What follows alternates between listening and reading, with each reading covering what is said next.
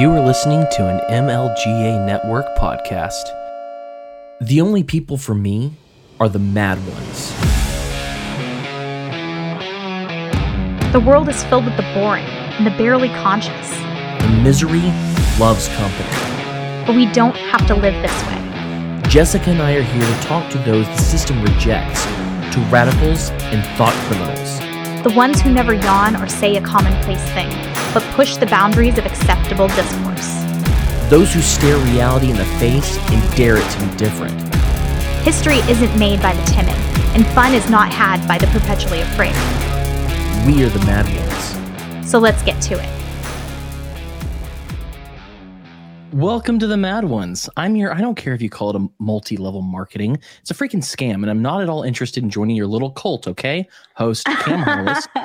And with me, as always, is your, oh no thanks, I would prefer lemon balm over your dumb scam hostess, Miss Jessica Green. How do you do? I'm well, thank you for asking. I've had a good deal of Lorenzotti, a delicious Italian roast coffee, so I'm pretty pepped up. Well, that's good. I've had not that, but some Knob Creek bourbon, so I'm in a good headspace. Yeah. But we should probably bring in our guests because that's who people come for. They don't come for us. They don't come for me. It's not what they're here for. But before we bring him in, we want to say a very special thank you to those who make this show possible. So check out Zen Pro Audio, Burgett Dev Services, Lorenzotti Coffee, as Jessica mentioned. Use the promo code The Mad Ones. And don't forget to watch OPSEC Drip, the best 60-second podcast that's out there, period. Filmed from John McAfee's butt phone. Can't get better than that. Joining us tonight is one of our favorite returning guests, a personal friend and a friend of the show, a musician, a dirty leftoid, a podcast host, a father, a colonizer, a punk, and the perfect mixture of toxic masculinity and toxic femininity. And that's both terrifying and exhilarating. Mr. Nick Pecone of Peace Freaks fame. How you doing, man? Well, I'll tell you how I'm doing. I'm never going to say that people don't come for me because I tend to do my work properly, and I'm going to work as hard as I can to make sure that happens. You can ask my wife. I would even say if you really wanted to, you could probably call some of my former lovers up and ask them, and they'd probably agree for what they can remember. Oh, you nice. Stop it. But we talk about feel coming after the show, Nick. Well, I mean, you guys started talking about people not coming for you at the beginning of the show, so I just felt like I had to set myself apart. I'm never owning that, you know. You're right, they do come for me. Well, welcome and thank you for bringing the sexual tension. I love it. It's the best thing in the world. It's my favorite thing in the world. We usually start out very lowbrow, and then as the show moves on, we get closer and closer to the Lord. So we do okay. That must be every episode that I'm not on. Like, yeah. I personally like to come on and just start pushing the envelope and see where they'll let me take it right from the beginning. I'm always excited when you get Monica Perez on an episode like you did this week. She's always fun to push the envelope with too. You never know where she can take it, and she can hang. That's what I love about Monica. The phrase "cock aperture" came up in the last episode, and that may be my favorite thing I've ever heard. I did after that episode go and check out Sheath Underwear, and they have small, medium, large sizes, but the cock aperture on them is the same for every pair. Okay. It does not change. So I looked into that. Circumference is an issue here that I think talk about girth. The Sheath people need to maybe get on top of. Well, the guy was a military guy, right? Maybe he just assumes that all the people he knows are hung. Standard issue junk. Like, yeah, could be that. I dated a girl who was in the military, and did she have a standard issue penis? No, that would have been pretty cool, actually. Like, give it to you when you sign up. No, but I got the impression that everybody that she had slept with in the military had like larger than standard issue penises. So I just kind of assume that all dudes that go get shot at have giant dicks. Wow. So ladies, there you go. Little tip. She also tended to date men who were like over 6.5 feet tall, though. So there's also that. Huh. I wonder if there's a scientific correlation that could somehow be measured. I don't know. I have giant feet, though. So you know what they say. You know what they say. Tiny penises. Great. Tiny penises. Okay, here's the thing I wanted to ask you about. Have you ever had moms? Who doesn't? Well, I'm just commenting to Paul here. I do like moms. It's always been my MO. High school, I was the guy trying to bang my friends' moms. And, once I was an adult, I tried to bang as many moms as I could. So I just did the one and then made her a mom 5 more times. Well, and, I did eventually make a mom. So it became much easier to find them. So there's that. Makes sense. Let me ask you this. I was taking a shower today and I was washing my legs because I'm one of the few white people who apparently washes his legs. And there's a missing patch of hair that I cannot account for. It looks like it's been shaved. And I don't know why. I have no reason to know why or no context for this. Has this ever happened to you? I tend to get scars. I don't know where they came from. I can't say I've ever had places get shaved. I don't know where they came from. Like I will routinely show up from work, like bleeding places that I don't remember happening, but not scarring or not shaving. Not shaved areas. I need a little more information here. How high on the leg is the shaved spot? See can you see it right here? Oh no, I can account for that. There's cat, bro. It's just the like cat hair. rubbing on him. I don't have a cat. Uh-oh. So I don't know what this is, but I have missing hair and I don't like it. You're a Florida man, so you're not wearing socks. Oh, I'm wearing socks because I found when I was young. I don't wear sandals. I'm sorry. I was a skateboarder. I wear shoes that you can skate in or Converses, and that's it. Okay. Or boots. And socks? Always. Up to your thigh socks? No, not up to my thighs. Calf? I mean, I'm not a woman. So okay. It'd be fun if you did wear thigh highs. That would be hilarious. That would be fun. Yeah. I meant calf height. Where like a basic cruise sock would come up to. No, I'm not suggesting anything strange. Nothing up there. It's no show socks are my jam. Okay. So, all right. So it's not socks. I have no idea. But I thought it was interesting enough to ask. Seriously, has anyone ever had aliens shave them in the middle of the night? Because that's the only explanation I have right now. I mean, and now it's not starting to sound fun anyways. They shave your balls? What happens after the shaving? My son, my 6-year-old, tonight I was like, man, I was telling my wife I found this patch of skin that's missing all hair. And I was like, Ezra, do you know anything about this? And he was like, well, yeah, I shaved it in your sleep. And I know he's not telling the truth because he's trying to screw with me, but I'm so proud of him in that moment for being like, oh yeah, you were asleep and I shaved your leg. I know. The real wonder of this is that his kid is not lying. He just has a weird fucking kid that does shave him in his sleep. And I'm really excited for that. The things this kid's going to have to explain as an adult. Well, it would just be me again, really, because of my NyQuil prank on my dad and all that shit. So the search, why is there a patch of hair missing on my leg, is the third thing that comes up on Google when you type, why is there a patch of, and hair missing on my leg was the third one. So there's a reason. Is it the FBI? No, it's hereditary. It's something about the follicles fail in patches, just like they do on the top of your head. They will also do it on your leg. Yeah. Does that mean it's going to spread and we're going to have a hairless Cam someday? I would really hope that my dad was bald, but I'm really hoping this stays to the legs. Well, because I don't want to lose this hair. Baldness follows smooth, mom. Yeah. So is all of this. Your hair follows your mother's DNA. Is that what you mean? That's what I hear. Yeah. Okay. My mom's not bald, so I think we're good. Neither is my grandfather. Okay. All right. But apparently, his thin hair like me. I have his hair essentially, but I like fine rather than thin. But yeah, I think I'm good. Well, apparently it's natural. My legs are not safe. Yeah. No. The fuck? I mean, there are worse places to have a bald patch, right? So, well, let's look at this in like we'll say like a genetic standpoint. Maybe something in your like family history needed you to be slightly more aerodynamic. And At so 32, it's the beginning. Just waited.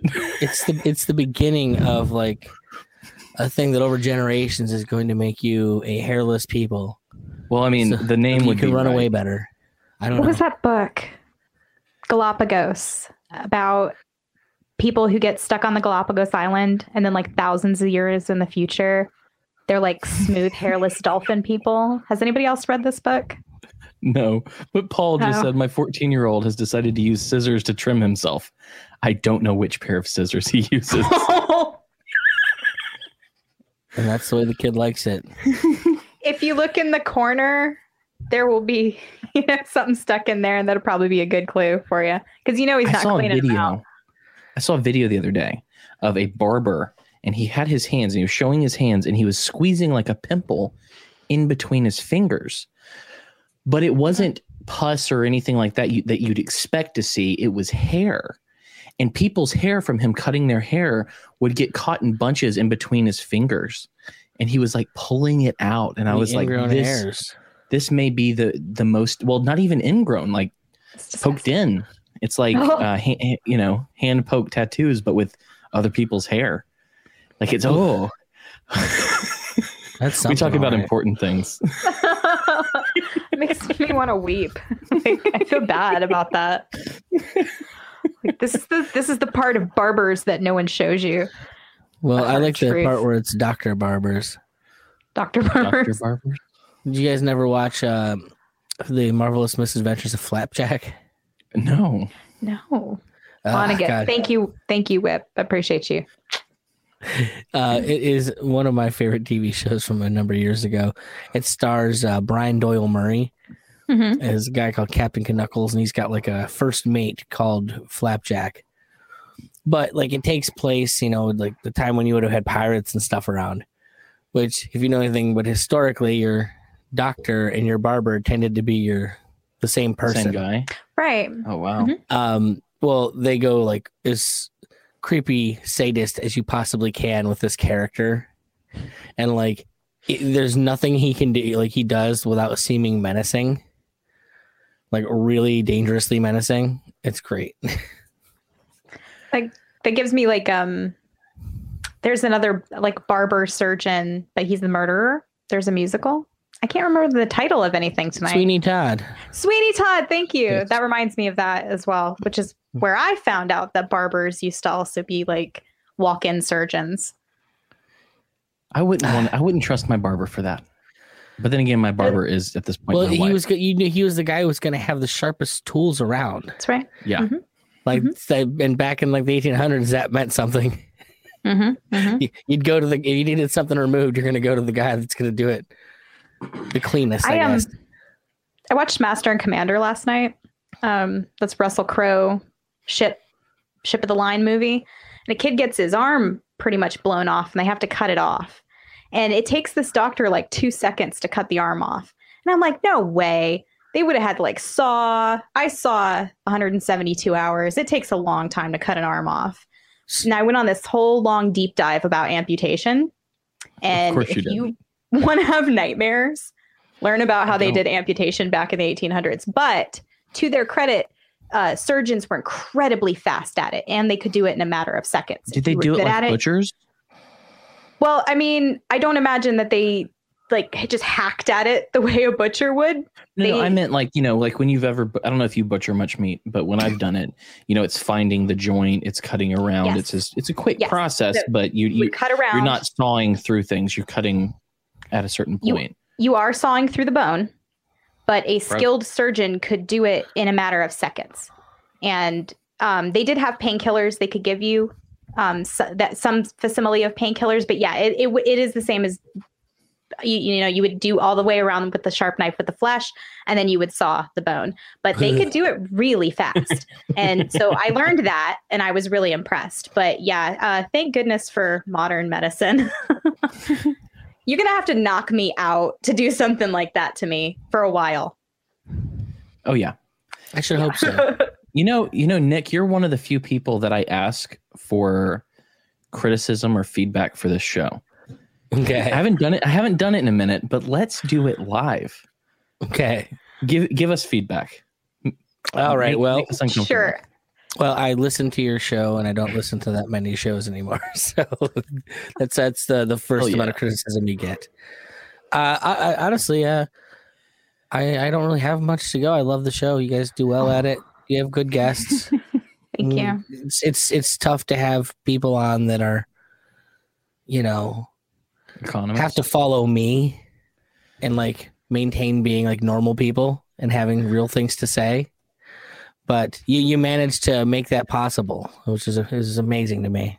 Thank you. Do you guys remember 2 episodes we talked to that fucking weird ass Nick guy, and here we are talking to a respectable academic person? Do you remember that?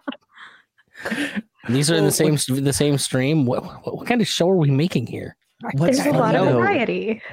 What's funny though is like Monica, like I have plans to talk about like serious stuff, and I don't think we stuck on anything serious for more than like 20 seconds in that episode. It was just like, well, hell, we're having fun with this one, and I love that. I don't know if the audience loves it as much as I do, but I love it. I think that's good. I'm waiting on the liquor episode. Oh, I'm gonna have a liquor episode. I'm excited for you guys to get a deep dive onto some booze. Oh, I'm going to. I'm trying to find the right person for that, because I fucking love booze, dude. I used to love it a lot more before I got fat. And then it got too expensive to drink it to the point of where you need to drink it. So I just kind of stopped drinking. Like, when it's too expensive to get drunk, what's the point? I am 4 feet 11 inches tall, and really 2 beers will put me past where I should be. And so, like, that's always one benefit of being really small, is that you're a cheap date. I used to be back when I was a cross country runner and had that cross country runner metabolism, but now not so much. If I'm not dropping a couple $100 at the bar, I'm probably not getting tipsy, and it just ain't worth it. Yeah, I'll stay sober. Well, there are other things to enjoy in life besides alcohol. Anyway, and don't eat them before shows, because then you can't think. Well, so, and this is something. How do you find drugs as an adult? Because I never did it when I was a kid. I never did it as a kid, so I don't have any of those skills. Mm-hmm. And I probably would look like actively seek it out now, but like, real talk, Liberty Twitter. Liberty Twitter. If you find the right level of person who the right level of agorist, you can get some stuff sent to you in the mail. Nice. So I mean, I don't know how cool it is to talk about this or not, but you can order weed from California and have it mailed to you. You go on a little website, you type in, I can't sleep, I have gastroparesis, whatever. They check your ID to make sure. Did that. Yeah, and then they mail you weed. And I don't live in a state where it's legal, and I don't get this done. But I have friends who do, and it has not been a problem from them. They get a delivery every 2 weeks, and so if you want to try it, you probably could just order it through the mail. I mean, it's getting so prolific, and it's legal in how many 11 states now? So I think it's definitely legal for medical use in my state now. So you have sleeping problems, right? I mean, you everybody does. Do I have sleeping problems? Right. Like, that's the condition of the modern American, with all these screens in our faces and all that stuff. So, I mean, you legitimately have a reason to get it. Go get your weed, dude. Just an acid drop guy. Yeah, I'm with you. I'm with you, guy. Question. Okay. So we're asking this of interested parties who come on the show, but we're going to be setting up the list for the 100 Nights of Horror for this year. And you, being someone who actually was in the competition club, whatever, last year, you get to choose a movie. Oh, you are. I'm holding out for Ernest Scared Stupid again. Like, it's going to be on the list. I'm telling you. Well, you can actually get Ernest Scared Stupid still, which is awesome. unlike Ernest Goes to Camp, which upsets me dearly. I think we talked about that last time. I think that may have been, but yeah, it was Me Too'd out of existence. Damn. I happen to have a copy of it on DVD, so like no problems there. But Ernest Scared Stupid is a really good movie, like far better than I think it deserves credit to be, frankly. I'm telling you, like I don't. That was the thing, is like when I heard about the thing last year. I don't know what to call it. It's not really a competition. What is it? It's just a challenge. Okay, it's a challenge. Yeah, There's it's a personal challenge. So like if you to do it, you're only cheating yourself. Like so there's nobody to beat. But I tried so hard to get Ernest Scared Stupid on the list last year, because I think that you need, and I was right. Let me just say I was right, because I watched so many bad movies. Ernest Scared Stupid would have been a real good hump. You get over the hump of 54 movies, Well, here is my recommendation to anyone trying it this year. Just ignore the list. Like, honestly, go out, pick 100 horror movies that you'd like to watch, and start like making your own list. I followed along for as much as I could. Like, if there was stuff that I wanted to see that was on the list, I'd try to watch it with them. Like, one of the things that I had to do is because finances were a little tight at that point in time, so I'm having to like negotiate which streaming company I'm going to pay for at any given time, and so like I'd like have to lump the stuff that was on Hulu together, and then I had to lump the stuff that was on Netflix or Chiller together, so I could like use the 1 month free of stars to get the stuff. Well, here's the secret. This year I have you covered, so anything on that list I will give you access to, like I did Jessica last year. So let me give kind of a breakdown on how that works, because I do put out a list every year of 100 horror movies, but there are no rules to the challenge. So you don't have to use my list. You can definitely use your own list. You can group them together. You can substitute some out. I even, for maybe the first couple of weeks while I'm still posting all the movie information, I include alternate movies. Just like completely free alternate movies that are in YouTube. So if you run into a situation like, oh, damn, I don't have the scratch to rent a movie tonight or whatever it is, just go to YouTube and type in horror movies, especially horror movies 1970s.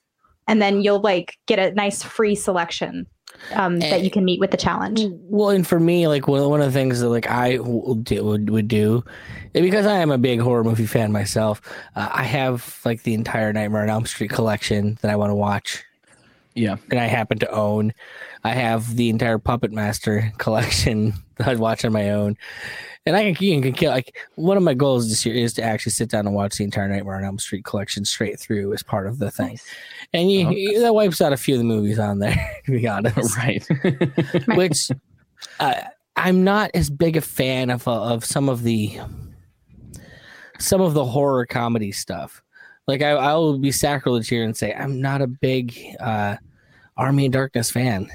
I'm not. Like I respect what the movie is and what it represents, but that's definitely not my kind of horror. Like I think probably my favorite, and this is going to be a cheesy horror movie, and it's a remake of a horror movie, but it's one of my favorites. I absolutely love the Matthew Lillard, Tony Shalhoub version of 13 Ghosts from like 2003. Which I realize is not a great movie, but I love body horror. And like they do such a really good job at really making those ghosts scary as fuck. How many movies did you get through till you stopped? Oh God. I think I got through at least 3 weeks before I started kind of missing days. Yeah. The problem that you have is that like you run into periods of life that just get really busy. Yeah. And so it's sometimes like difficult. And then once you're off the path, it's real hard to kind of get back on. Or what I'll find will happen is you'll watch one that you really wanted to see, and then it'll put like a really bad taste in your mouth. And you're like, I don't know if I can watch another right now. Right. I think of last year's movies, the one that I liked the most, having not seen it before, was The Ritual. Oh, that was really good. So good. Yes. You got to put it back on the list. What was the name of the movie with the girls in the cave or whatever? Oh shit! That movie scared the pants off. That's the one like. Let me hold on. Let me look it up or something. It's not The Cave. It was something else. The Descent. The Descent. I watched The Ritual first. And then I started watching that one and I was like, this is a very similar idea, but The Ritual did it better. Yeah. And so I fell asleep in the middle of it. Well, the movie like that I always come to out of that I really love is what do you call it? God, it's there. They like go on vacation in Mexico. Oh, The Ruins. Haven't seen that one. If you've never seen The Ruins, that is dope. Essentially, they just go and visit like a what do you call it? It'd be like a pyramid or like some kind of ruins down in Mexico while they're on vacation there. Mm-hmm. And it's one of the few movies where you have like tight dangerous flora. Okay. Like a bad plants. Yeah, and we'll just say it's a fun movie. So, Little Shop of Horrors is another bad plant movie. Which one? Little Shop of Horrors. I know, but which one? Oh, the Rick Moranis. Are you aware that the Rick Moranis version is a musical remake of an actual horror movie from like the 1950s? I am now. So. And by the way, it is one of my favorite movies. Few things in this world are as amazing as what's his name playing a dentist. It's that late in the day. I'm like, oh man. He's my favorite banjo player. Steve Martin. Steve Martin. Yeah, Steve Martin as a fucking dentist in that movie. It makes it worthwhile. Steve Martin is my favorite comedian. He should be everybody of all time. Really? Okay. Love Steve Martin. What's funny is like as good of a comedian as he is, him playing the straight man to John Candy is about the most best film you can possibly ever make out of anything. Planes, Trains, and Automobiles is probably the best movie ever made. I have to agree with you. That movie has a really special place in my heart. John Candy. Love it. In that role, you're just like, oh my God, he's doing that speech about, who he is and how I'm okay with me. Like that's where it's at. So, you know what? People like me. Well, and it's so rough, and you find out like he's a guy whose like wife passed away, and he's just kind of alone, and he's trying his best to get by. Like, it's good people. Mm-hmm. Gonna get a little verklempt on here. So we haven't talked about the Lord yet, but I do want to ask you a question. Have you seen the video that came out, I think today, that pissed me off extremely thoroughly? I was in the car all day, so probably not. Okay, so in Rio de Janeiro, there is a statue that you may know called Christ the Redeemer. Mm-hmm. Ooh. Well, these people, the COVID people, oh God, the vaccine people, have decided that is the that's the perfect image to push vaccines with. And I'm going to put the video up. But look at this shit. What's funny about this video is I saw atheists pissed off that they were doing it because they were like, this is too blasphemous for me. Yeah, that's kind of how I'm feeling about it. Yeah. Just Jesus with vaccine saves across his chest. Oh, is he like wearing a clown suit too at the same time? It looks like it. He looks like he has bozo buttons on his shirt. Yeah, didn't it? This made me cringe so bad the first time I saw it, and the second cringe is no less. Like, I'm cringing equally. Look at this shit, man. Tell me this isn't a cult. Well, I can't do that because that would be lying. They do the Nazi salute, of course. There's also a wave. Like, it's a Nazi salute and sports favorite pastime. Well, aren't those two things connected anyways? Are they? But isn't this beautiful? Vaccina salva. Vaccine save on Jesus. Yeah. I mean, I guess. Fuck these people, man. Terribly cringy. I already saw that earlier, and I'm still like, no. Well, here's the thing that frustrates me about it is that I'm not an anti-vaxxer. I never have been. Like, my kid has all hers. However, I am 100% against being forced to buy a product by a government. Yes. And I am 100% against not being able to be properly educated about a product. Right. Like, informed consent is important, and you will get none of that here. Mm-hmm. Mm-hmm. So these are the frustrations I have. All of my issues with vaccines that have always been related to the political place that they have. The cronyism. Well, the vaccine courts, things like that. Yeah. That's where my issues are. And this is kind of like, they're trying to make it out like, oh, you're just a science nerd. I'm like, well, no, I mean, I value science. And when we have appropriate science on this, I'm all about seeing how that works, you know? In the meantime, so Nick, forcing healthy people to take something that hasn't been, properly, shown to do what it's supposed to do for something that doesn't really do much. But they're vaccinating Are you aware? the control group. What's that?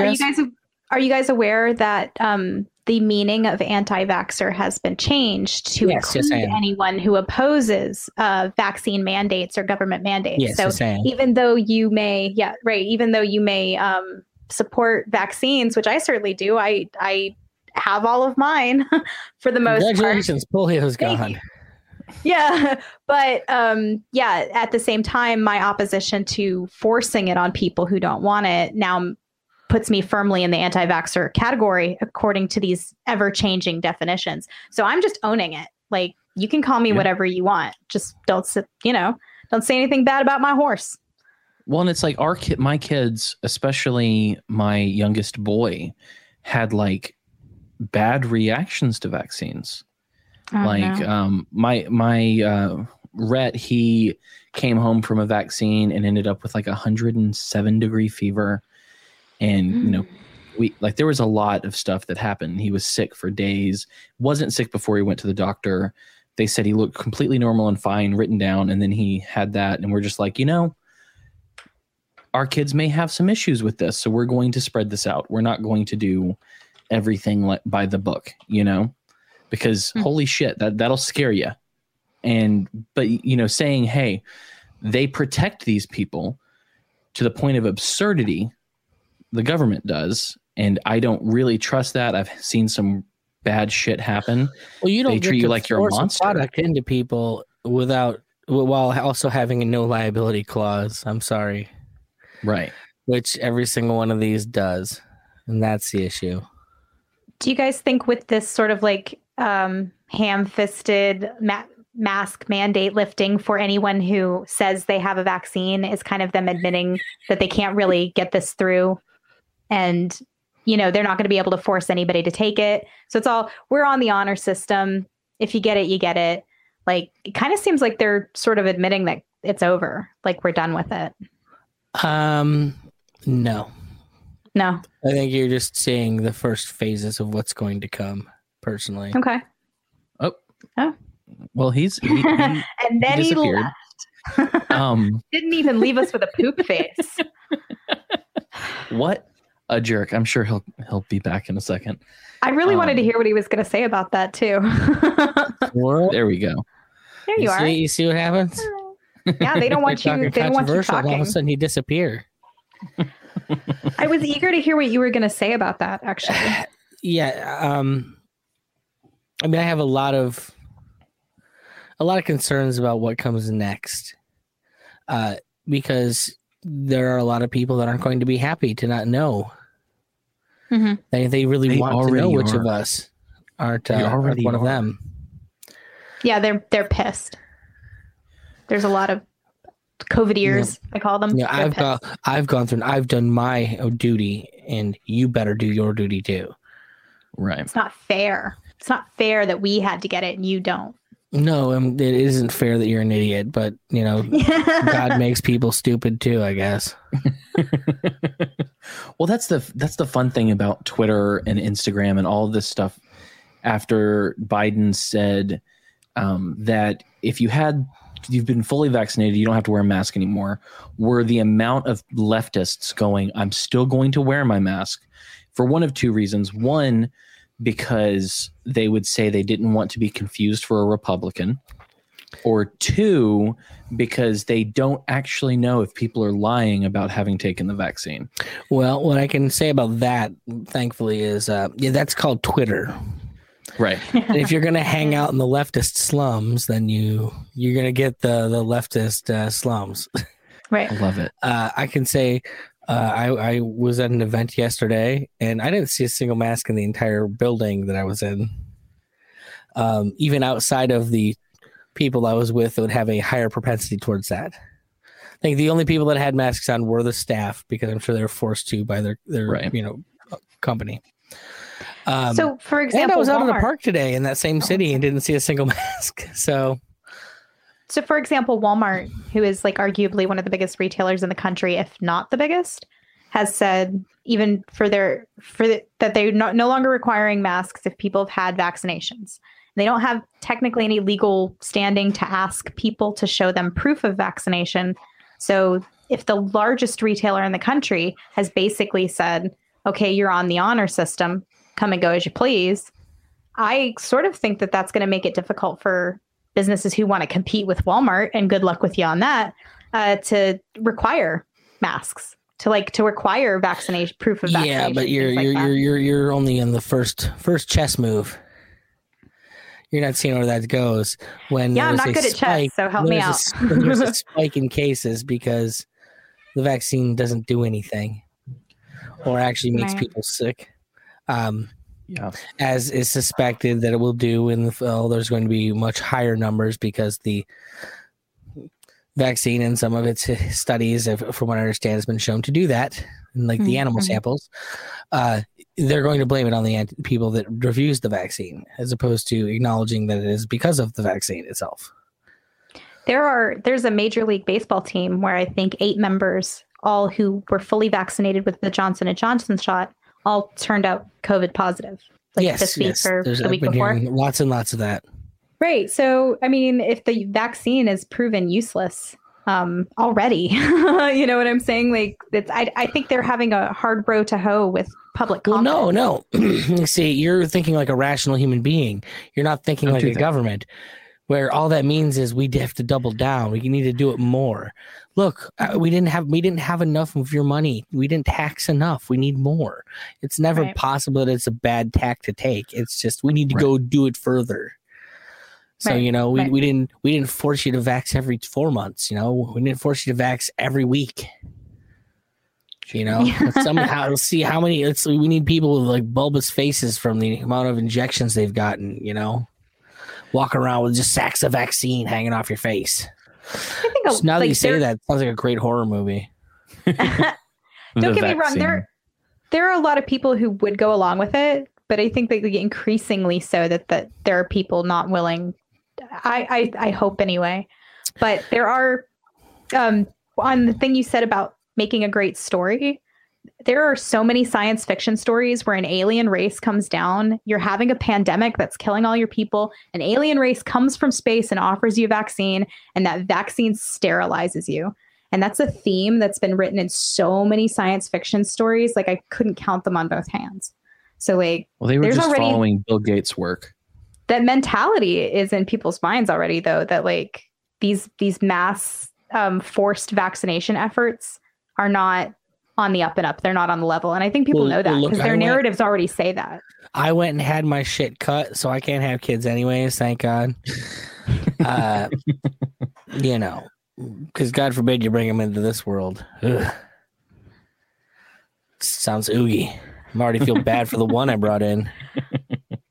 But no, you're absolutely right. I mean, that is a trope amongst... But when you say like science fiction, it depends what you're talking about. Because honestly, there tends to be amongst science fiction authors, you tend to find people that. Look at some of the most famous, like Huxley and Wells. There are people that were involved in the whole technocratic movement from the beginning, and so their science fiction was more of like a science futurism than it was fiction. Yes, speculative fiction. Well, it's not even that. I mean, they're laying out they're what the plans are for people. That's right, like Cam. Sorry to interrupt, but it goes right to what you're saying. Weren't you telling me that the moon is a harsh mistress? I'm the guy who wrote that. He also wrote Starship Troopers. Yeah, Robert Heinlein. That's Robert Heinlein. Thank you. That's supposed to be like this libertarian type theme of movie, or a lot of libertarians point at it and say, look how libertarian this movie is. But weren't you saying it was didn't mean it ironically? That was his idea of how the future should be. The moon is a harsh mistress. I don't think it's ever been adapted to the screen. It should be. It's like the most anarcho-capitalist book ever written, except for probably something David Friedman wrote. But he also wrote Starship Troopers, which Paul Vanderhoven directed and made it a satire, and that satire is very anti-fascist. But Robert Heinlein, from what I've read and what I've seen, his views on government and stuff were very dependent on who he was married to at the time.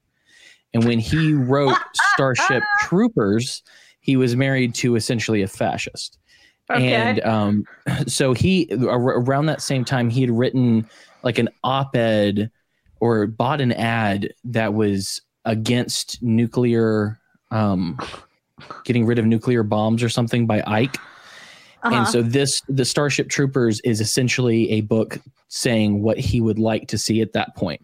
But I think it was written before The Moon is a Harsh Mistress, but I don't have the timeline in front of me, so I'm not sure. Interesting. That's the thing about his wife, his whatever wife he had at the time. That's interesting. There does seem to be a tie to his wife and his political views. It's all about which the I find dick fascinating. You're a science fiction fan, though. Oh, I'm a huge science fiction fan. What do you think about that breakdown just then? Am I wrong? No, that was actually pretty accurate. And I personally really like Heinlein. He's not Asimov, which is really my thing. But what's hilarious is like Asimov is probably the biggest fucking statist that ever existed. Like, God, he just salivate over these giant spatial empires, like collecting people, just pulling everybody in. Now, if you want to go and watch some sci-fi that's going to really fuck with your head and make you weep for the future, I recommend The Circle. Oh, are you talking about the reality show? There's a reality show because, I mean, to me, I just thought it was direct CIA propaganda. I think they call that a limited hangout, where they just tell you exactly what's going to happen. Oh shit! What's also really weird is that the Tom Hanks thing. Oh, you're talking about the movie with Tom Hanks. I'm talking about the Netflix reality show, The Circle. Yeah, I don't know what that is. Don't really care. That's the trash TV that Cam loves. Yeah, it was trash TV that I Well, watched. Is the entire premise that you should have no privacy? Well, the entire premise is there are this many people that are living without privacy in a apartment building, and they talk to each other through a voice activated kind of like an Alexa or a Siri, but it's social media, and they block people and they try to win a social media game. And so I haven't seen the movie describing is the movie. Though. Okay, interesting. What's funny is that like the end goal of the movie is like you're watching this and it's you're thinking, they're going to learn their lesson and learn the value of privacy at the end of this. What they instead learn is that humanity should have no privacy, and every moment you should be shared with every other human being on the planet. And the main character willingly chooses this for the entire world. It all involves social media. Like, it's the most terrifying thing I've ever watched in my life. Well, now I have to watch. And I've seen the fourth kind. I'm not a big Tom Hanks guy. But the thing that was weird about it is you're watching this movie and Tom Hanks' involvement, where he actually is the guy that runs the company. Basically, it's Facebook. It's the idea. Zuckerberg. Yes. But if you remember, way back at the beginning of the pandemic, who was the first celebrity to catch? It was Tom Hanks. And who was the one signaling to everybody what they needed to be doing? Well, and I mentioned that because I saw it and I was like, of course, okay. And I what was it? The girls on Voluntary Vixens called it the Tom Hanks disease. That's right. Well, and I fought for a long time, the correlation that he might be involved in something sinister. And then I watched this movie and I'm like, oh no, this thing looks like it was literally just put out by the CIA. Like they wrote the script for this movie and said, here you go, folks, enjoy. Like hiding in plain sight. Like, there's no hiding. Well, what's funny is because it is kind of that, because very few people I know have watched this movie. It looks like a stupid movie. It does. And for all intents and purposes, if it wasn't so accurate to what I think their goal is, I would agree. Yeah. Unfortunately, it reads like a playbook. Mm-hmm. What is it that they call it? There's a phrase for that, which is like limited hangout. Well, no, there's a word that talks about how they show the plans, something programming, but they show predictive programming. Predictive programming. That's the word. Looks like it. And so it's like they so basically what you're saying is like they tell you what they're going to do. It's so unbelievable that you think it's silly, but really they're mentally preparing you for what they're going to do. To what's going to happen. Right. So that vaccine passport, they were sorry to bring it back to this, but like they started talking about that. They started talking about that like the year before, and everybody's like, that's crazy. That's a conspiracy theory. And now it's like, hey, this is real. We're really talking about this. What was crazy about that was they floated it. And then people had such a harsh, in recent days, and, Florida and then some follower states were like, no, fuck that. We're not doing it. And then they had to back up, and then they're reintroducing it slowly. And they're using that carrot and stick analogy that makes me want to punch them in the heads. Did you notice, though, that your state is offering you $1 million to get the vaccine, Nick? Which one? I wouldn't have any need for their crappy money. Well, so I talked about this with, DeWine, Ohio. They're offering us a lottery, isn't that what it is? Well, Monica was on adults. the show when I mentioned it to her. She hadn't heard of it previously, which is always cool to break something to Monica. Here's the thing. I don't pay attention to the news. Yeah. So I have no. You both whispered what? Sweet nothings in each other's ears. What are you talking about? It literally was just like snakes talking to each other, and I'm like, what's going on?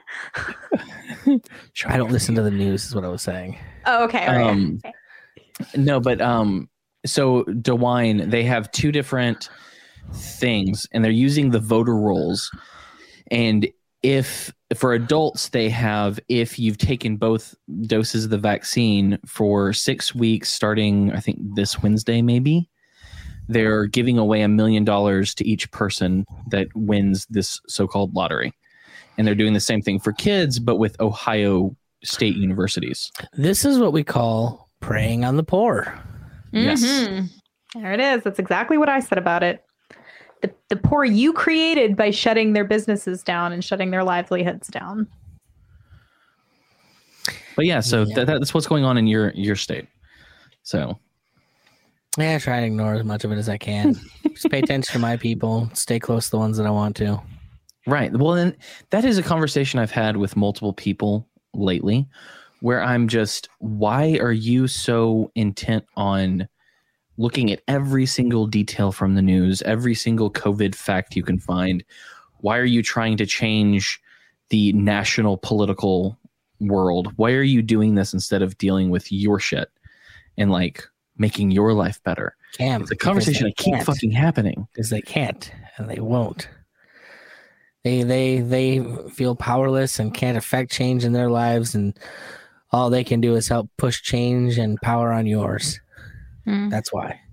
I hate it. If they were to try and fail at fixing their own lives, that would be having to own something, and they can't own anything.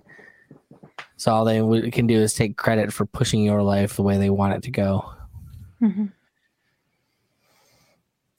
It's sad. It is sad. It doesn't make sense to me. I don't understand it, because I'm I know that I feel powerless. You're not a sociopath, Cam. I am. That's true. I'm not a sociopath, and I'm not a cynic. And so I think that those things help. I'm naturally a cynic, and I have to fight my desire to say, look, you all need to be wiped off the planet daily. But I do fight it and realize it's not my place. That's ultimately what it is. I think that it is absolutely absurd to think that there's that many smart people on the planet and that few stupid people. Like the math doesn't bear that out. So the bell curve is clear. Yeah. So I tend to follow the minority in most things. Is that why you became a colonizer? That's not why I became a colonizer. I became a colonizer because I like big asses. That's all that is. He cannot lie. Referencing previous episodes, folks. If you want to find out what colonization is, you can go back and see our conversations previously. I like to mention that you're a colonizer every time now.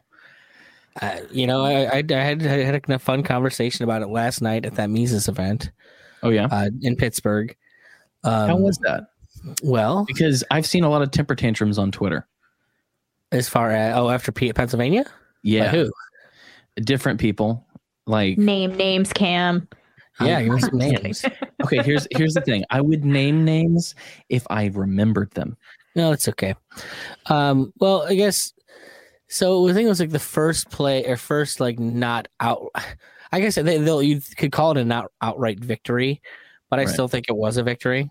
Mm-hmm. I was talking to this guy Jose, who Gelson? I have no idea. I just know him as Jose. He was friends with some of the punk rock libertarians guys, and he had joined the party and had shown up to convention to vote because that's what they tell you to do. And he's a brown person, as you can imagine, with a name like Jose. And I guess yesterday was the first time in history that the Pennsylvania Libertarian Party had refused to waive their 180-day policy, which is if you hadn't been a member of the party at least 180 days prior to convention, you didn't get the right to vote. Now they've waived it every year that it's been in existence, with the exception of yesterday. Now, Jose chose to ask why this was the case because he felt he was being disenfranchised as a new member. And, they've been making such a big fuss about all the new members that they had. Right. And what he was told was, look, we have a lot of white supremacists trying to infiltrate this party in the guise of the Mises Caucus, and we have to do whatever we can to keep them from gaining power because there's more of them than there are us. By forbidding the brown guy from voting. That's great, guys. You're doing so well. Mind you, he was of the Mises Caucus persuasion. And so naturally also. Yes. But, that is what they, when they've been making all these calls to try and prevent a white supremacist takeover. What a stunning admission that we're terrified of the Mises Caucus. There's more of them than there are of us, and we have to cheat to keep them from... They didn't cheat. That's completely within the rights of their bylaws. Yeah, it was in the bylaws. Okay, check it though. If you play Monopoly in your house, you have house rules for Monopoly. Everybody at every house has a rule that belongs to their house. If you suddenly revoke the Monopoly rule for your house, you are cheating. You're cheating. Well, but if you go in with a person who will invoke the rules that help them, and you don't expect them to invoke the rules that are going to help them, you're naive. Yes. Sure. Really, all this is they're forestalling the inevitable anyways, and that's why I still think it was a victory. Because I just think it was next year. It was funny seeing especially the people in Pennsylvania that didn't want it pitching fits, and then I saw some people on the Mises Caucus side pitching fits. I can't remember their names because I don't know who they are. Because most people I talk to are not pitching fits. It's just these little random people who were like, I thought I was going to change something, but I was unable to. Well, they don't know how to. Like I said, they did end up changing things because amidst all of this, apparently the Pennsylvania Libertarian Party was also trying to double the length of their terms in an effort to have to keep there from being another vote before the next national party or national convention. And they failed at that. So right before next national convention, I'm assuming that the only growing part of the Libertarian Party will continue to grow as it has the entirety of its history. And next year will completely decimate because all of those people that showed up to vote this year will have been 180 days. There's no way to keep them out then. Yeah. And there will just be nothing left. And as we've said, like this ends one of two ways. Either they make the Libertarian Party actually libertarian or they completely destroy it. And in both cases, I'm completely cool with those outcomes. I prefer one over the other, but still. I'm completely okay with them being able to go out and preach liberty on a national stage for as much as that's worth.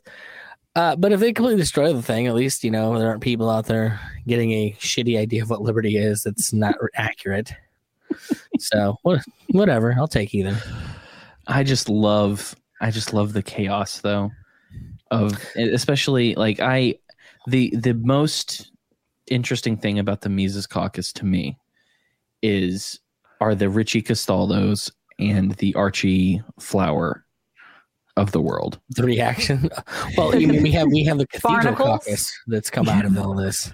Oh no, they don't call themselves that, do they? Yes, there's the Cathedral Caucus now, direct opposition to the Mises Caucus, and that's I need a shower. Like if the Mises Caucus deserves credit for anything, that happening is something special. That's funny though. You should go and look at some of their Facebook message, some of their Facebook profile stuff. It's charming to say the least. Wow. It's like basically why would you call yourself like the terrible, corrupt, evil piece of shit caucus? Like why would you do that? It's just because bad marketing. Some people are completely okay with that. Like let's not pretend that people don't realize they're part of Leviathan.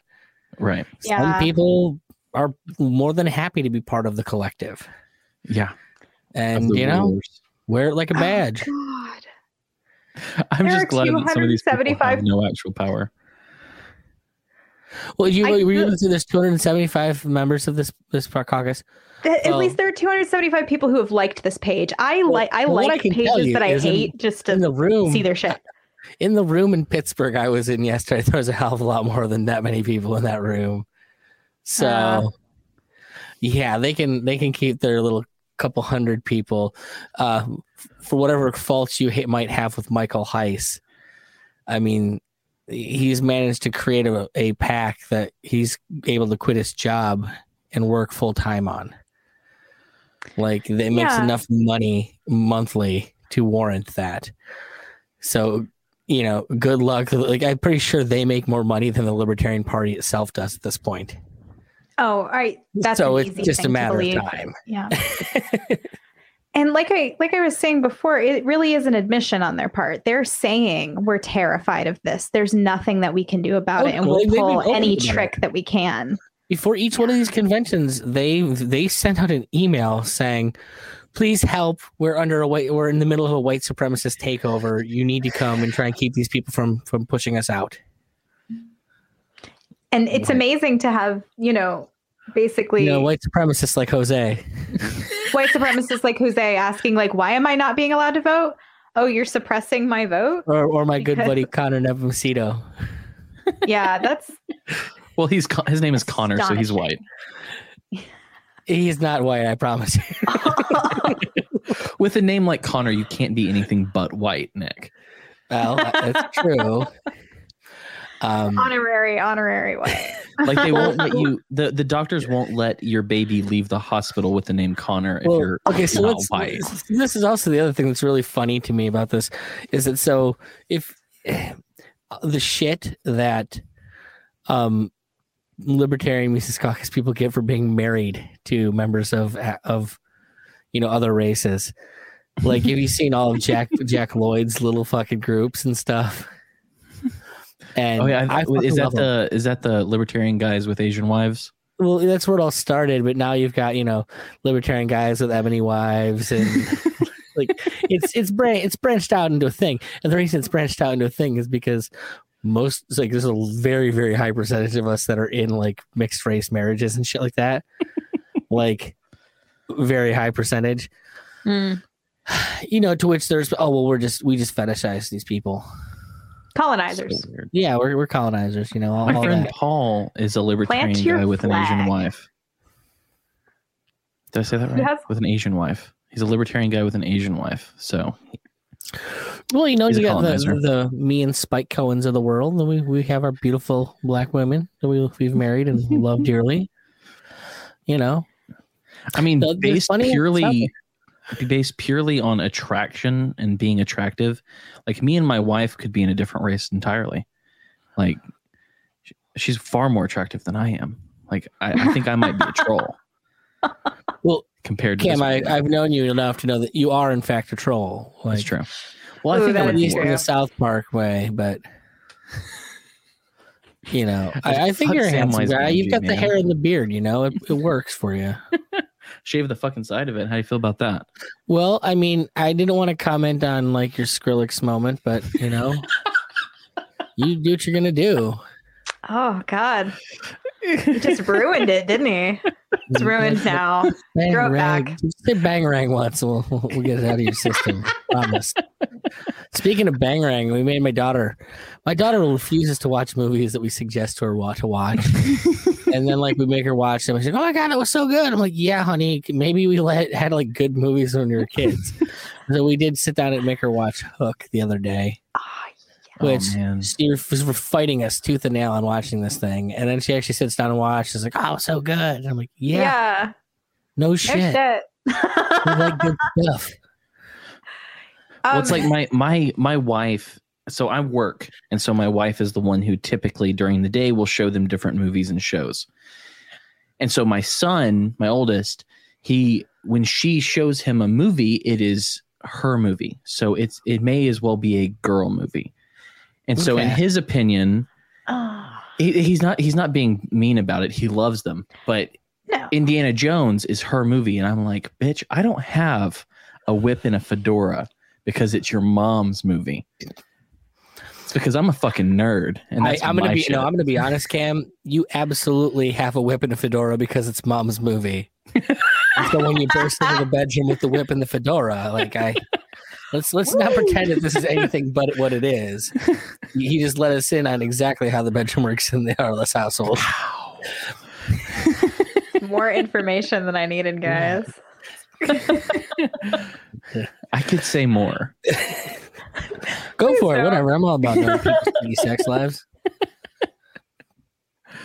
Oh, shit. There was something I was going to ask you, but I've completely spaced on it now. So what do you want to know about me, Nick? What do you not know? Well, me and Cam we were talking about how much we love each other the other day. Yes. And like we're bros and stuff. All my really close friends are on the internet. It's true enough. But I mean, I don't know, man. I don't feel like I've ever not gotten an answer to anything I've asked. I wanted to know about. I'm an open book. I told the internet about my cock aperture. Just glad the internet has the word cock aperture now. That's the best part of all of that. I am just so glad that Jessica said it. Like I am taken aback. Like this is what you can know about me. If someone says something that I think is truly funny, I'm going to give them props forever. There's a hand motion that goes along with it too. This is I'm not going to Pan's Labyrinth. Yeah, that's exactly what I was saying. All of a sudden, I'm like, why are the eyes not painted on your palms if you're doing that thing? Because when there are palms, no, but it can be. It's a good movie. I've been writing them down. Well, if you want to watch it, what I recommend is the Orphanage. Okay, so my husband and I actually been talking about adopting, and then that movie came up on our list, right? And we watched it, and Evan looked at me. The Orphanage or the Orphan? The Orphan. Okay, he's talking about the Guillermo del Toro movie. Oh, okay, different movie. The Orphan's fucking weird. I would recommend Jessica does not watch The Orphanage at any time in the near future. Just because I love Jessica and I know enough about her that this movie is not going to sit well. Okay. The description of this movie is Peter Pan told from the parents' perspective. Oh. so See, that's dark. fascinating. I like the Peter Pan theory that the pirates are the lost boys that grew up.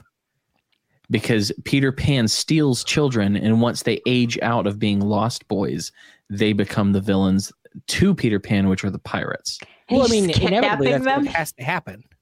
So fascinating. I love that. It's so dark. God. Oh dear. Yeah, no, but- so I've heard a lot of theories like that the kids have cancer and they died or something like that. I've heard terrible, terrible Peter Pan rumors. Well, but I mean, the idea behind the orphanage is a woman shows up and her son's missing. Mhm. He was playing in the house and all of a sudden he's gone. Which is basically the story of fucking Peter Pan. All of a sudden your kids fly out a goddamn window and ain't there anymore. Right. And how do you deal with that as a parent? You cut off Right. your clitoris. Well, and ultimately, like the movie lets you know what happens. Like it's a good story, but like that's from a parent's perspective, that's horrifying to think about. Yeah. And you don't ever think about Peter Pan from the perspective of a fucking parent. Like Right. that's a missing children's story. You think about it as, hey, they went on adventures and never grew up. Yes, I just threw in Yay. a Lars von Trier joke. He did. So despite the fact that I'm a sensitive person, I subject myself to these terrible horrors. And Lars von Trier's Antichrist was one of them. And that was one I was excited to get to last year and didn't make it to. maybe for the best. So I we're hear going great things about it, and we're either going to do regular or special episodes for the horror challenge. So whichever movie you choose, you can come back on and we can talk about that movie afterwards. Please not Antichrist. Please. I wouldn't even know where to begin on that one. I can't watch it again. I've seen it once, never again. You say these things and it makes me want to watch it so bad. God. Well, Oh my God. so you want to know what the scariest movie I've ever seen in my entire life was? What? And this is just because of who I am. The Fourth Kind. Okay. Is that an alien movie? Yes. Yeah. I've seen the Close Encounters, right? It's basically the story. It's done kind of like in a found footage sort of way. Okay. I don't know how much of this it's true or whatever, but basically a woman's son comes up missing or something. She blames it on the aliens, is I think the real story. It happens in this town in Alaska. Okay. But it also is, I guess, a town that has a higher than normal rate of people with abduction stories also. And it is these most terrifying fucking, because I mean, like the aliens essentially like walk through walls and shit. Like it's horrible. It is referred to as a pseudo documentary purporting to be a dramatic reenactment of true events. Yes. Yeah. So it is acted. It is a drama. Oh no, yeah, it's Mila Jovovich, I think, in the movie, playing the doctor, like in the actual. But the idea is that it's based on like they have actual footage of a doctor, like they kind of play next to it at times. So she's reenacting stuff that they have actual video footage of. It really doesn't matter, like to me, how accurate it is. It's just fucking scary as shit. Okay. Like I watched it at my parents' house and had to drive back to my apartment downtown and like where I lived. And I'm like trying to keep my eyes off of going into the sky. So I always find that when a movie has that believability to it, like this could be real, it's way more scary. That's why like movies about like serial killers are scarier to me than movies about vampires. Well, like, the vampires aren't real. Serial killers are. The problem is that I have very vivid imagination, and why would that be a problem? A tendency to lucid dream. Ooh. And you watch horror. I've definitely woken up next to lizard people in my bed with me. And like hidden closets for days at a time of shit that's terrified me enough to do that. Oh my God. Yeah. I mean, I definitely have seen ball lightning when I was a child. I watched a doll get up and walk once. What the fuck?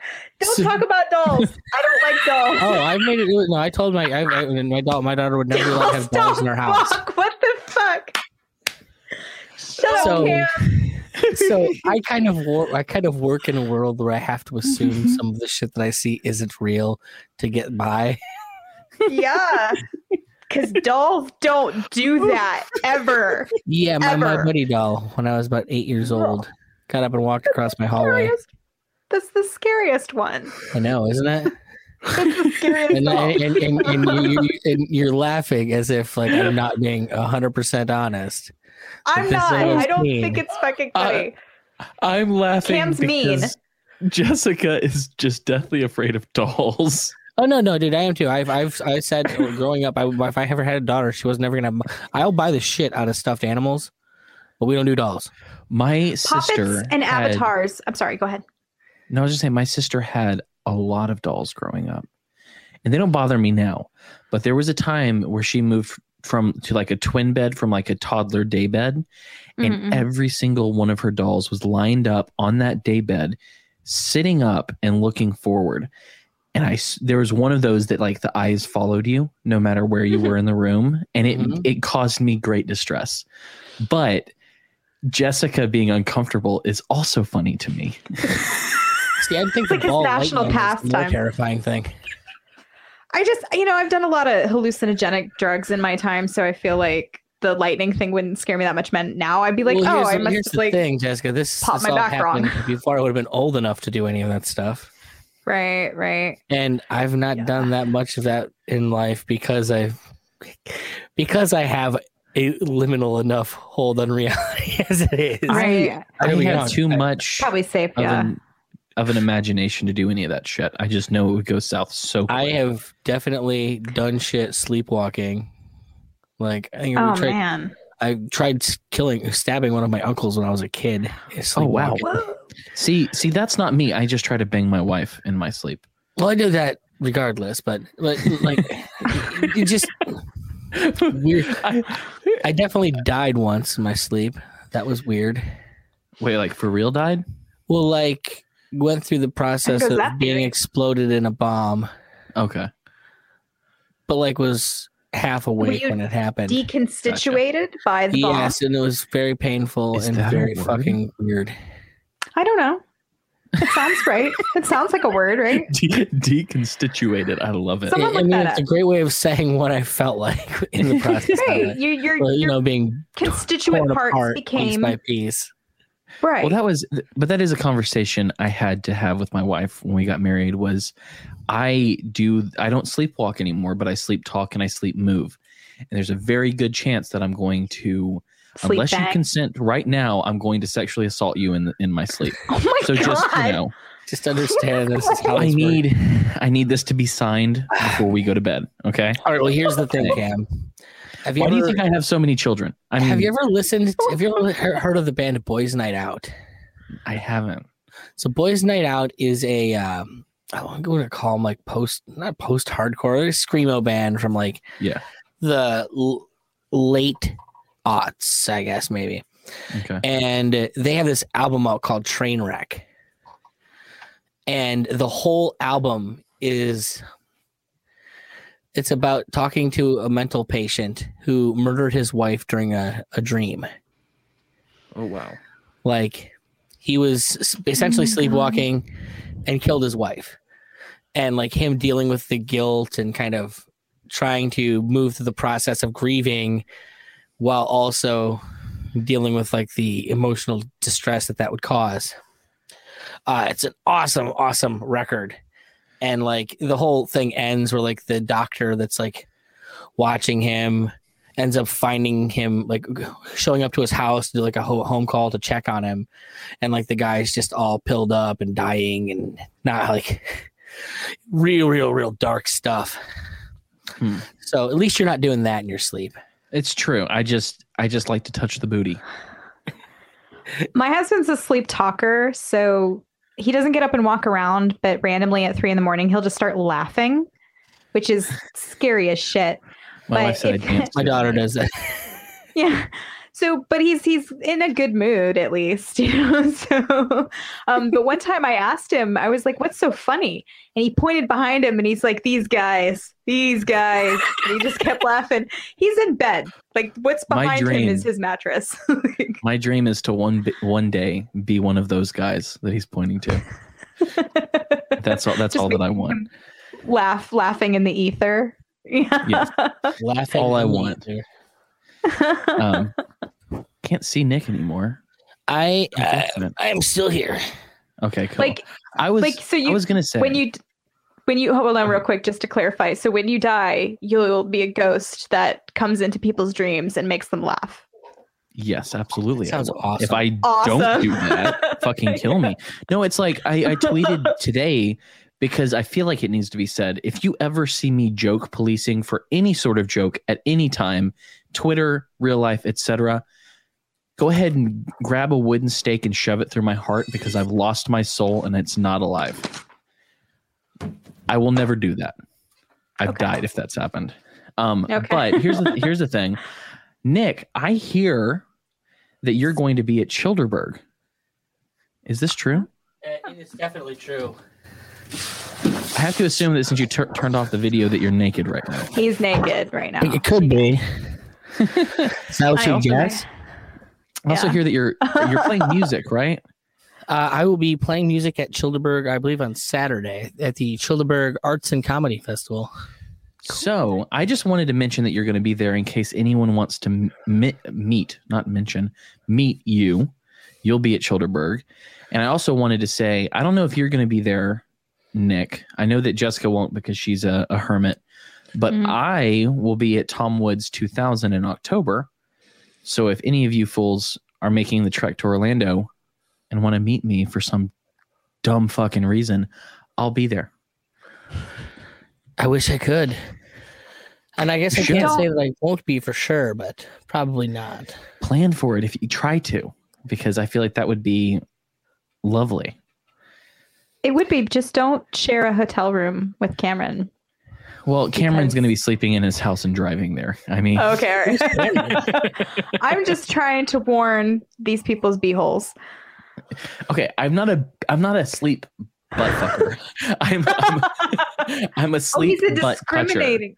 Okay, it's very discriminating in his unconsciousness about. I will touch your butt with my hand, not with my dingus. Butt touching where it's at. So sorry. So I feel like aperture. We haven't talked really music at all. Let's talk about music. I feel like we need to talk music here real quick. Let's do it. I named the episode "Punk's Not Dad" or "Punk is." And we're Dad. not going to talk about punk at all. We're going to talk hip hop, actually. Well, hell yeah! Hip hop is the punk. I got in this conversation yesterday. So I am not, unlike every other libertarian out there, apparently, I'm not a fan of backwards. Like, I'm glad that they exist and someone's making ANCAP music that's dope. But I'm really not excited about nu metal making a comeback. That being said, I wish Eric July would spend more time doing what I think he really excels at, which is rap. The Rippa's rips. Dude, if you listen to his newest track. Great. I haven't listened to the newest one, but dude, every time he does that, I'm down. Fire. You should go pull it on right now and we can critique it. We're going to critique it. Well, that's the thing. I love Eric, but I haven't loved nu metal since I was like 14 years old. Well, and that's exactly. I'm not excited about Fred Durst coming back. So anything that stinks of Fred Durst, I'm excited. Fred Durst is alive? Yes, he is. Wow, who knew? I'm assuming Method Man, but come together now. Wait, what is it called? Uh-oh. Is it called Uh-oh Disney? What is it called? Oh God, what is it called? He just released it like 2 or 3 days ago, I think. And I wish I could see it better on my side here. I mean, I could turn on the screen so you can see it. No. Here, I'm going to go to Odyssey, which is where you go when you want to watch videos, right? That is the place to go. We're going to be talking to Jeremy Kaufman soon. Are you going to be talking to Jeremy Kaufman soon? You guys already talked to Jeremy Kaufman? We haven't. No. I mean, we've chatted on Twitter, but right. Okay. He was on somebody's episode pretty recently. He was on Clint's show. Oh, that's who it was. Liberty Lockdown. I like Clint's show. That stuff's fun. I don't entirely understand it, but I like the show. Sometimes he is like what don't you understand? I'm like you. I only listen to a few things. So what don't you understand? You used to listen to a lot more, obviously. Well, you had This Week in Liberpods. I did, so I had to listen to a ton of them. And I'm going to be honest, I'm kind of glad I don't listen to them. It's difficult to take all of that much. Yeah. Especially after the COVID stuff, because a lot of people that I knew were just all talking about COVID all the time. Yeah. And it's like, fucking kill me. I don't want to hear that. I just tell my husband to quit shoving charts in my face. Like, I don't know what this means and I don't care. Like, the mask mandate. And I'm like, I don't care. Like, so sorry, I love you, but I don't care. Since I don't want to dox your husband, I'm going to come up with a name for him that I can call him. Let's go with... He has a fake name on Twitter. Let's go with... Really? I'm going to call him Kevin. No, you are not. You are not calling my husband Kevin. You so look like someone who'd be married to a dude named Kevin. Oh, shit. We're going to fight. Sorry. Why can't you be a Kevin, though? Just, I don't know. I dated a Kevin. Let's not go there. Oh, you married a Kevin. Let It Slide. No. That's the name of this song. So, no, my husband has an alias already, like a Twitter alias, which is not... Tell me more about your husband. I need you to know. What we're doing here is we're making the fantasies more real for me. So like, when I gotta push him out of the way. I can have a more accurate depiction of what's going on. Right. So, my husband is a research and development physicist, and he does research on. You know what? I'm not gonna say what he does research on, but because that would away, right? Right. But he's a scientist. Basically. So, and then he is really concerned with charts, lots of charts on COVID, and he shoves them in my face all the time. Okay. What else can I tell you? He's got a stern bush. What? Like stands up on end? What does stern mean? Sternum. Sternum bush. Chest hair? Yeah. He's got he's a good masculine man. A thick mat of chest hair. I'm a big fan of Psych, by the way. This is where this comes from. I would like for him to wear some kind of gold chain that would nestle itself in his chest hair. That's the appropriate way to do that, in fact. He won't wear a V-neck button down and a gold necklace. Well, see, here's the thing, Kevin. I'm Italian, so it actually just grows with the gold chain there. That's right. I don't actually have to put the gold chain on. Like, it just kind of incorporates there. When an Italian is born, they have like a gold crucifix or something. Well, actually, of that nature. It's the horn. Oh, is it? If you've met a real Italian American, they got the horn. The horn. Okay. What is the horn exactly? I can't remember offhand. My family doesn't go that we deep. know they're horny. But I have friends that are like way sexually aggressive. They're the kind that like call it gravy. What is that? Oh, wait. Hold on. Wait. Are you talking about the story back a few feet? you know macaroni and gravy? No. Okay, if you ever met like real Italian American people, it's called macaroni and gravy. That's red sauce. Okay. Oh. See, it's just like the go-to. Right, I got you. Okay. My grandmother, who I did not grow up around, was Italian, but I didn't grow up around her, so I don't know all the. Because she was Italian. Well, because she was Catholic. And that goes in there too. There's that. My parents both came from Catholic families and were not Catholic afterwards. So, yeah, that's no surprise. Yeah, I mean, I'm a recovering Catholic myself. I get it. A lot of them out there. Watch this young Ripa. Oh, dude, it's the best thing I've seen him put out in a long while. Just give me a thumbs up if you can hear it. Okay. Okay. Yep. I can't let it slide. I do love Eric. I wish he would answer my tweets, though. You're white, dude. Don't expect him much. I am. Look like we got another one of them. Pop popping at the mouth or the side of his neck when he pouts. No argument, no rebuttal from. He ain't from my town, I don't know him, so I'm guessing he's a clown like he wanted me to love on him. But you know that ain't my style, yet he still got my name in his mouth, and I ain't. Oh, boo. But look at that poop face. That's a great one. For those who don't know what a poop face is, anytime a video pauses, whatever your face is when the video pauses, is your poop face. I thought it was your Indian stroke face. Face you make when you're pooping.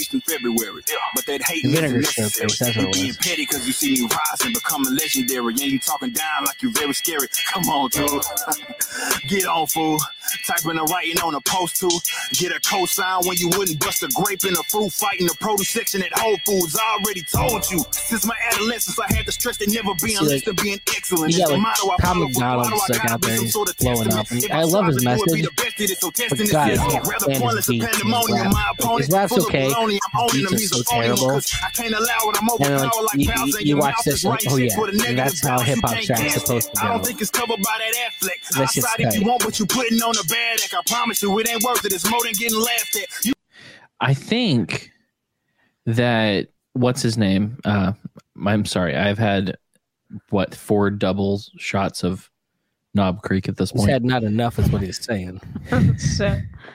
Eric was, I think, the first guest we ever had when we were Make Liberty Great Again in 2016. Episode 100's coming up. Can you believe that? It is weird. Can you believe that shit? What do you think I should do for episode 100? Bath salt. Bath salt. Okay. No, I tried edibles and it didn't work. You're from Florida. I mean, I just assumed he is a Florida man. So one of my favorite things, I know there's the Florida man trope, but one of my favorite things is there's this group that does basically like different versions of Dungeons and Dragons on YouTube. Like, yeah. And they have like, they'll do Dungeons and Dragons. Florida Man Edition is my favorite. And so like each character, like they say like what they're doing. Like, yeah, I like to do some crystal meth and take my girlfriend through the drive-thru. And by girlfriend, do you mean your alligator? Of course. But essentially, the way that, from what I understand, the way that they make the like make up the actual Florida Man bits for the Florida Man edition is they actually take actual news clippings from Florida to like say what each person is going to do in the episode. And I think I've done like 6 different Florida Man edition episodes, and they're all hilarious. All based on like actual news clippings. What I love about Florida Man is the only reason he exists is because the laws behind reporting on crime are different in Florida. So in a lot of states, there's a lot of anonymity about what people did, who they were, what happened. But in Florida, they're like, no, you can tell the whole story. And so that's why there are so many Florida Man stories, is because the press has carte blanche on telling these stories exactly as they happened, as compared to other states who can't do that. Cam, I'm from Florida, and that is complete and utter fucking nonsense. Well, I mean, Florida but I'm just saying exist because fucking Florida is weird. Dude, I'm from Alabama, so yes, Florida is fucking weird. I'm an Alabamian. But what I'm saying though is, that Mississippi and Georgia would have some pretty fucking funny stories if it weren't for that. I can't speak. I've never been to either place. I've lived in Georgia, and I've noticed it. And I have cousins from Mississippi who wanted to fuck me. So I mean, I think. Cam, it doesn't make you abnormal. I had a friend in high school up in New York State who did fuck his cousin. He didn't know it at the time, but I mean that shit just happens, you know. You live in a small town. Eventually, you find out someone's your cousin you didn't know it, and then you never live it down. The really hard part was when his girlfriend left him for his dad. Okay, his fiance left him for his dad. Walked in on him, I hate this worse than the doll. I was just making a joke, but let's say I had a friend. I was being completely honest. It was real talk. It was not a joke. But let's It's what say we I call had a friend, Appalachia, folks. and this friend He's not wrong. had this girl had a sibling, and she had married a guy and had a baby with them. Mm-hmm. And then they didn't like each other. They divorced. And then this man started dating and got engaged to her mother. As a family member in this situation that's not actually connected outside of this was my sister, how do you react to that? Because I saw this happen and I was like, this is the most Jerry Springer shit that I've ever seen personally. It's just Chinatown, man. Don't think about it. Don't think about it. Done and done. Not It's thinking just about Alabama, man. Don't think about it. Uncomfortable. Just really uncomfortable right now. Oh, so fucking bizarre. Because and what was funny was this friend, her mom came to her and was like, I don't know why you can't just let me be happy. It's my turn to be happy. And I'm like, you're what? I definitely had a roommate or like a housemate at one point that like he ended up having a statutory rape charges because he wouldn't fuck a girl's mom. And like the mom turned him into the cops because he wouldn't fuck her. Okay. Yeah, I mean, people do shit like that. Okay, so I have a family member who scans old police records from mimeograph into a computer. And these stories go back for like, I don't know, they're digitizing all the records or whatever. But he works there. Yeah. So he works there scanning all the mimeograph is just like big machine. No, he's not just there doing it. So the mimeograph is this machine that's like photos of newspapers, basically. It's what they kept records on for a really long time. Microfiche, and you turn it, and there might be younger people who don't know what a microfiche is. So what my family member does is reads the report and then takes the pertinent information and puts it into a digital copy. Well, I get to hear about all the weird things that people call the cops for. And there are people in our town that call the cops because the trees are making too much noise. And they'll call the police because the trees are making too much noise. And the cops have to go out there. They have to go out there to this person who's complaining that the trees are making too much noise. That's bullshit. The police have no specific obligation to any person. They can ignore it if they want to. It's been upheld in court. Here's the question, though. In the county that we live in, the police were required to go attend to this poor crazy person. Do they shoot the trees?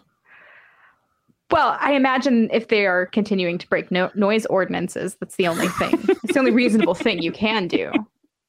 I mean. So, Nick, let me ask you the perennial question. What in your life or overall, I feel like I have to clarify. You've heard the show. You know what I'm about to ask. I do. What is your white pill for the audience?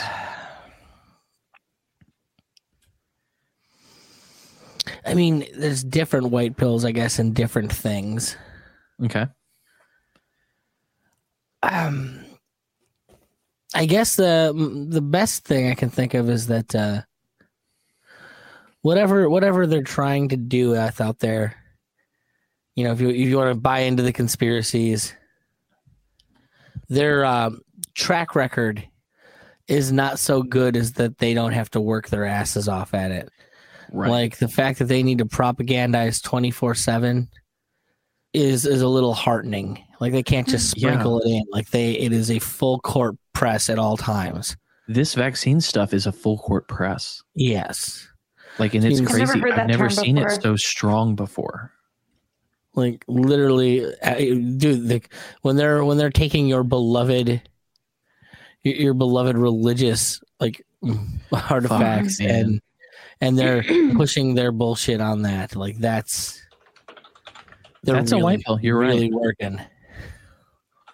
One white pill for me. I'll just insert this, but one white pill for me was a kid that I saw on Twitter that he would talk about blue-pilled libertarians, but every time he would talk about this, I was like, but you're still living within the blue pill as you're trying to call these people blue-pilled. Mm-hmm. And I won't be specific because I don't want to cause any issues for this kid.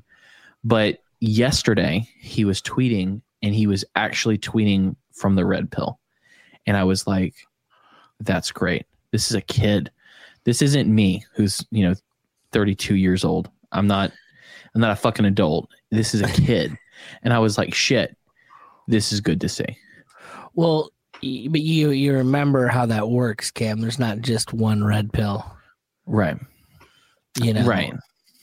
Our good friend and fearless leader, Michael Malice, will attest to that. Right. But it was good to see all of them, but you got to leave like the final one.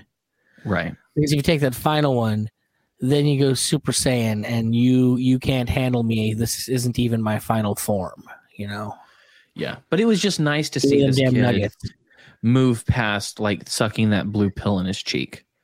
I mean, that's kind of how I feel about Tim Pool, frankly. Yeah, that's my regular go-to on Tim Pool is that dude sucking on a fucking blue pill. Yeah, but dude, if you saw Tim Pool 5 years ago, he's making strides. He's progressing. Like Tim Pool, Tim Pool. See, he used to talk shit on. I don't want to say talk shit, but he definitely was less on the Luke Rakowski wavelength back then, despite their friendship. And he's definitely more on the Luke Rakowski wavelength now than he used to be. Good. Yeah, and it's like that's been something that I've actually watched, which is also white pill. Watching the blue pill get red pilled is so furious watching his show because it just he's so close, and then like he would just arbitrarily decide to ignore what the next step is. Well, and that was one of the things is his issue with the red pill that I saw multiple times was that journalists aren't all bad. And I think that the reason he hung up on the cathedral for so long was because he sees himself as a journalist. Mm-hmm. And he felt like he was going to be selling himself out if he actually noticed how they actually function. And he put himself in that class. But I mean, that's the thing. He should think of himself in that class. He needs to stop thinking about those other people as being of that class because they're not. Right. They're not journalists. And journalists speak truth to power. They are the power, so they can't. Right. But that's been something I have noticed, which is a white pill for me, for sure. And you take your white pills when you get them. You savor them. Honestly, you're probably best to take them as a suppository with like a slow release. Well, it's like I was watching the episode of, I don't know if it was Liberty Lockdown or Eric's Rebel with a Cause, but they were talking about white pills, and Eric had said, yeah, I like to microdose white pills, and Clint was like, where do you get those from? And then he was like, oh, I was like, Eric, you motherfucker, you know where you get those from. I like to mainline them myself. See, I got a saline drip over here that's just full of them. Chock full. Well, that's one of the things that I appreciate about you is like I went through a cynical period in my life where I was pessimistic about everything and I didn't trust anyone. And really, there is not a lot of love or trust lost between me and most people. But I found optimism in specific things and being able to see the good in the future as a saving grace for me. Mm-hmm. And I see that in you. I think that even though you say you're a cynic, I see more hope in you than I see in most other people. I have to, man. I couldn't get through the day if I didn't granted, I have to force that little fire to stay alive. Like I'm sitting with like a little cup around him, like giving him just enough air to keep that fire burning. But that's not a natural thing. That is something that like takes constant maintenance, frankly. And I think that's something that people need to know is when you're blue pilled, red pilled, all these pill metaphors, they're voluntary. So being black pilled is voluntary. Being white pilled is voluntary. Having hope is a choice. And I noticed that in you, and that's one of the things that I appreciate about you. And I was talking to someone about this last night. For me, when I came to like the whole quote unquote libertarian movement, I loved it because it was the best self-help seminar I'd ever attended. Because the basic idea was, dude, nobody's coming to help you. You grab your fucking bootstraps, take care of your shit, and do what you can to take care of yourself, because there ain't nobody else out there to do that. Yep. And that was the basis between most of everything about it. And you start, the more you learn, the more you see. I mean, like, people not mentioning technocracy more than they do is fucking amusing to me. But it's also terrifying, because it's like how many few people realize like that is a thing that's been on a 150-year trajectory that we are finally seeing come to fruition. And nobody's talking about it actually happening exactly as it was envisioned 150 years ago. What would you say? Sorry to interrupt you, but what's the seed? What's the seed point? You say 150 years. What's the seed point for that? Well, I mean, you could just go back and read the books. Like, go back to the Gilded Age and read all the Rockefellers, read all those people. They said exactly what they wanted. Like, there's no beating around the bush. They told you exactly how they wanted society to function. They told you exactly how they were going to get there and the means by which they imagined that happening. They just have in the Austrian sense, those people just have a really long time horizon and are willing to take forever to reach their goals. Right. So, well, between that and the fascists, like, I mean, I think that they're married.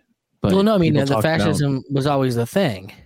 Right. Well, that's a point that I've made in the past, which is people call fascism this very race-centric nationalist thing, when what's it called? The Great Reset, all of the stuff that we're seeing. Go look up Jeff Dice's speech from yesterday. Like, there's a speech from yesterday? Someone will have it on up online, and it was great. Yeah. I really thought Rechtenwald was going to be the one that I was going to write home talking about, but honestly, Dice's speech was great. And Dice is great.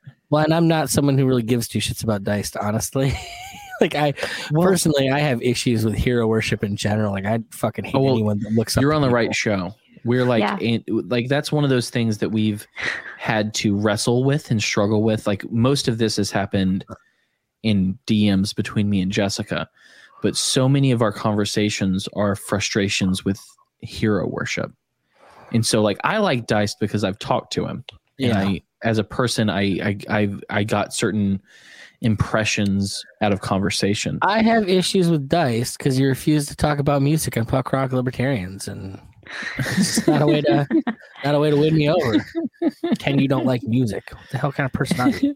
I tried to ask him about music too, and he wouldn't go there. I know, I saw, and that's why I'm gonna always have issues with him. But I do think what was interesting about Deist was you could tell that he's a very serious man, but he's willing to have the conversation with people that he may not deem as serious as him, and I respect that.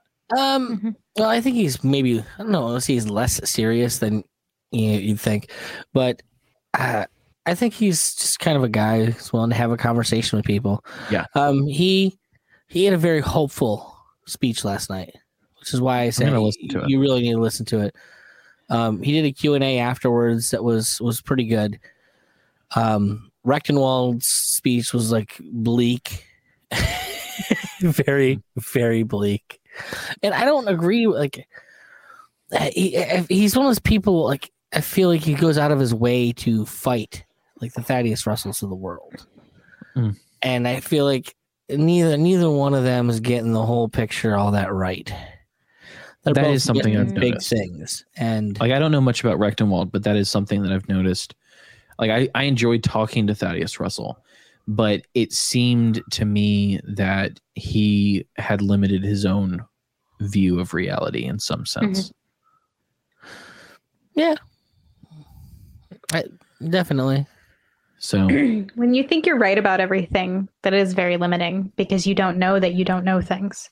Well, you see, and he gives himself the beautiful out, since he doesn't think that he thinks that there is a reality, then you can always be right about it. Right. But that's weird. If you're always right about that, means you're always wrong about it too, because it's not real. It's weird. I mean, you're already making a truth claim. Fuck. Said we weren't going to do it. The basis of your entire philosophy requires a truth claim when your truth claim is there are no truth claims. Well, here's my issue is I am very interested in the concept of postmodernism, but I haven't had a deep discussion with someone outside of the people who, when you're talking about postmodernism, they'll point to the fucking table and be like, how do we know this is actually a table? And I'm like, fuck you, I'm not having this conversation. I hate that That's not a question. That's not the real postmodernist. To me, that's not the real postmodernist question. Yeah, but I'm telling you, I have had between 9 and 15 conversations with people who talk about the fucking table. But hold on, Nick. What were you saying is the postmodernist question? What is the table to me? What is the table to you? What are the representations in our own minds that make sense? It's epistemology. It's the basis of human communication. Which was also part of Dice speech. He's talking about people using words and changing words and fucking with words. Like, how about this? When I say the word dog to you and Cam, I can guarantee the image that you both have is very different. There's going to be some base characteristics they're going to share. Wishbone. 100% thought about Wishbone. Thought about my dog. Well, so right there. Right. Just the fucking word dog. And you both had very different images in your head. So you have a sense of dogness that's mixed in there somewhere. Mm-hmm. That's a very concrete thing to think about, dogness. Mm-hmm. What happens when I say happiness? Penis. How wildly divergent do you think your fucking views on that abstract concept are? Right. The simple fact that human beings can communicate at all is amazing. And I think we don't take into account that everything that we do is from our own very particular point of view. Yeah. And there's always going to be miscommunications because of that. And I think that's what the whole postmodernist thing brings to the table, is that you really need to focus on the fact that agreement is a very difficult thing to reach. And even when you think you have agreement, you probably really don't have agreement. Mm-hmm. And so it requires a lot of dealing with people to really, really, get along in the world. And I think, especially for libertarians, I mean, the bottom line is we tend to live in a different world than most other people live in. None of us, like you say government to a lot of people, they see something very, very different than what we see in our heads. And you need to be able to grapple with it, because both of those conceptions is real as fucking concrete to both of us. Right. And I think that, well, you'll have the Rectenwalds of the world that I think we're playing language games. Well, I'm sorry, language games are a big fucking deal, because that's how your brains work. They go and make concrete physiological structures in your head based on your word games. Now, granted, I came to anarchism initially through Chomsky. So word games is kind of like what I used to play around in. Mm-hmm. I those are the philosophical waters that I come from. Well, you say that, and that's what's one of the. I need to mention this before I forget, but one of the things that Malice always gives as advice to parents is that he was born in Ukraine, and so he learned Russian early on, but that there are a lot of phrases that are used by the cathedral, by the corporate press, by people who wish to change your mind, that would not make any coherent sense if you spoke more than one language, because it only makes sense in the singular language with which they're trying to manipulate you. I think that's a good point. I only speak one language, but I try my best to listen to people. I only speak the one language, but I also have made it like language itself, and in particular, the philosophy of language has always been something I've been deeply interested in. So, I've spent a long time getting way deep into linguistics. And so I understand it from like the psychological level of what language actually is. Well, it's anarchic. by nature. Oh, absolutely. Well, there's nothing more anarchic in the most positive sense than language.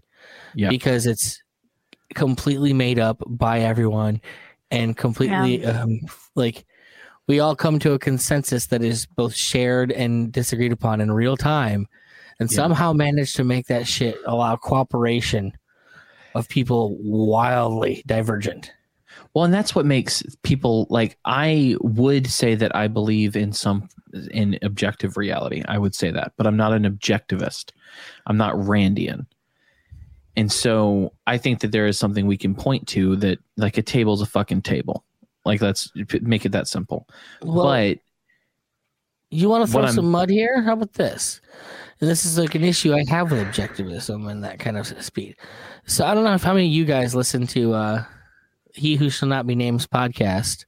He has this fellow Matt on his show who's definitely had some strange turns in his reasoning in the past year, we'll say.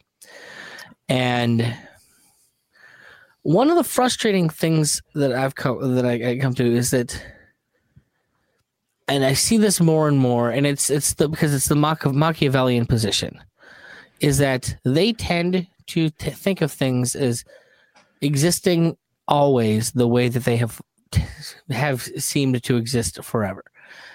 And I do not believe that this is because I'm a leftist.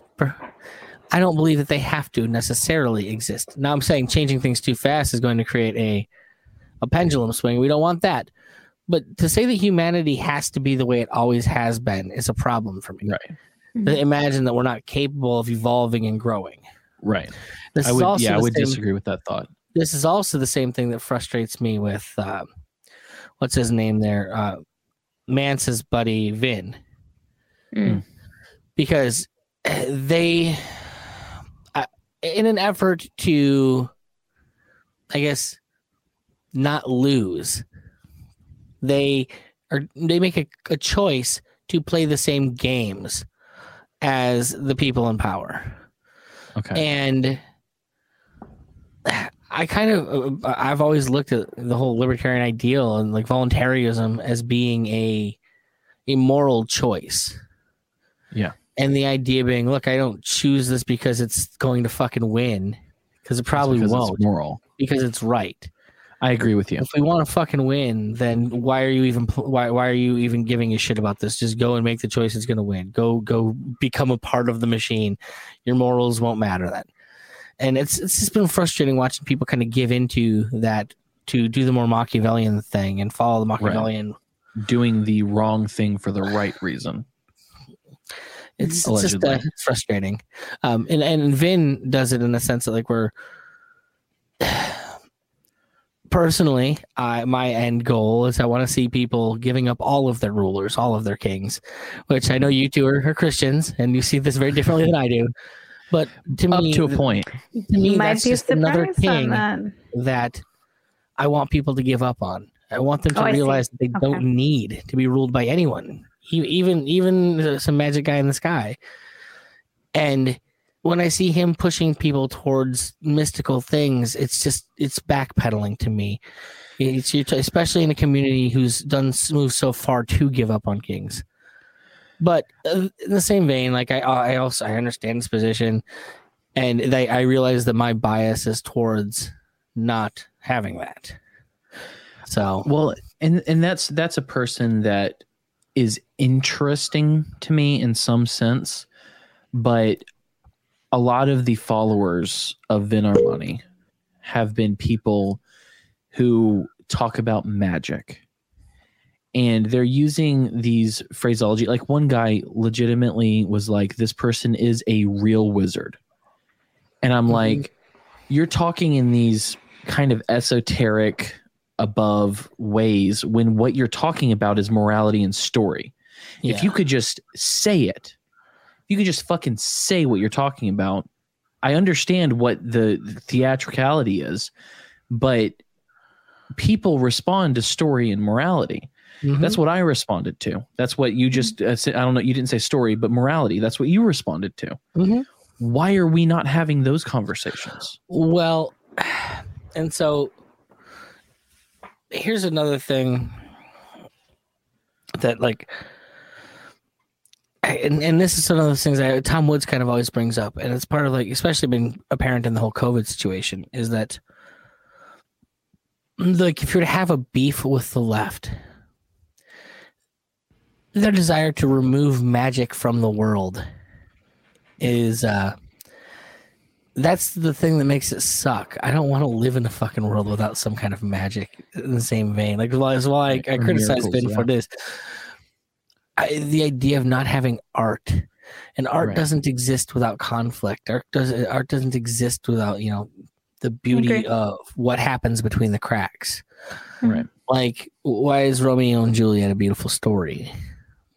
Because of the conflict of the things that happen. Humans overcoming adversity, humans losing to their own human stupidity. Yes.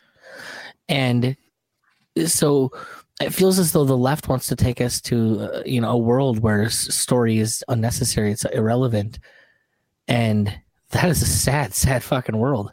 It is, and I agree with you. And I just that has been one of my points, is because people try to make this esoteric when we could be talking about story and conflict and overcoming and power.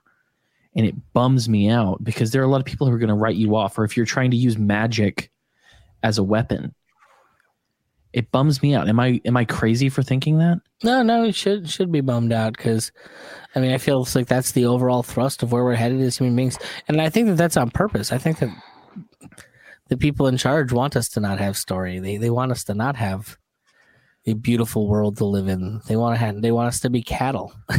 Yeah. So take away all the beauty. There's no need for that. We're gonna grind you up and feed you to the bugs that we're gonna feed to everybody. The Soylent Green. And it's not Soylent Green. I mean, that's literally their plan. Right. There's a Swedish scientist who like recommended us just eating people. Ugh. And this was like an actual PhD academic paper that was put out there. Someone actually said this. It's insane. The world we live in is insane. The truth is always stranger than fiction. Please remember that. Yeah, I think there's so much beauty and so much story and so much morality to talk about that's missed. Just put the video from American Beauty up in the bag while Cam is giving the speech. But I was just going to say, we are nearing 2 hours, and we do this every time with you. There's no chance that we're less than 2 hours with Nick Pecone. I can just talk too much. It's a problem. Well, it's not that you're talking too much. It's that we enjoy talking to you. Well, and so it's a good time, but we should wrap it up because I think people probably checked out because people are beings that don't like to sit and listen. You know, probably 30 minutes ago, if at best. But I did want to say, you know, if you want to find the things that Nick is up to, nickpecone.com is a good resource for that. The best resource for that. If you're not listening to Nick and his beautiful, wonderful wife, Lizzie, on Peace Freaks, that's on every podcatcher, as far as I know. You should be. And then, like I said earlier, you are going to be playing music at Childerberg on this Saturday?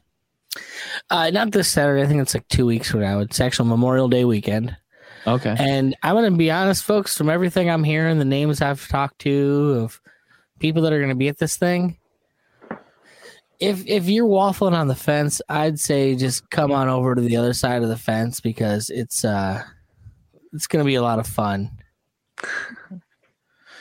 Like no more fencers. I haven't talked to Eric about this, but it was recommended by my good buddies running the event, Jacob in particular, that maybe me and Eric should be doing a live recording of Anarchy in Space while we're there. So I'm going to talk Eric into doing some sci-fi, Anarchy and sci-fi talk by the campfire and recording it while we're out there. That sounds like fun. So that'd be fun. Me and Liz are both going to be there with Irma. So who knows? Wearing that shirt, right? I plan on it. She got it today. I'm excited to get her on it. Cam's like, "Can I get you a shirt?" I want to get you a shirt, and I'm like, "Cam, It's just way too expensive to buy a shirt in my size. Don't worry about it. It'll do much better if you put it on my wife anyways. I promise her tits will fill it out better than mine will. Like mine look like libertarian man titties. Hers look like sexy black lady titties. And that's really what people want. They are good, clean, agorist titties, okay? Don't you forget it. Nick, is there anything else that you're doing right now that you want to tell people about? That's it for right now. We're kind of dealing with some life situations, so there's not a whole lot of things going on right now. But we're still plugging along and happy to be part of the community that we're part of. Hey, I'm happy you're around. I was happy to see your name on Twitter today, and because that's where I am now. I'm staying off Twitter, mind you. I'm really just there so that like I can communicate with people. There's so many people that only talk on Twitter. Yeah, and that's me, essentially. I gave it like 6 months of not having it. I don't need Twitter itself, but I definitely need the messenger of Twitter to talk to people. Because there's people I lost communication with. I really wish I didn't lose communication with not having it. Yeah. Yeah. And I'm just treating it like I do Facebook. Like, yeah, if there's a Facebook page there, I'm never on Facebook. Yeah. But I'll use the messenger to talk to people I want to talk to. But beyond that, I do have a stupid video for us. Nice. I found. But I did want to let people know that Wednesday we're going to have Mr. Brad Binkley back, who is also a good time.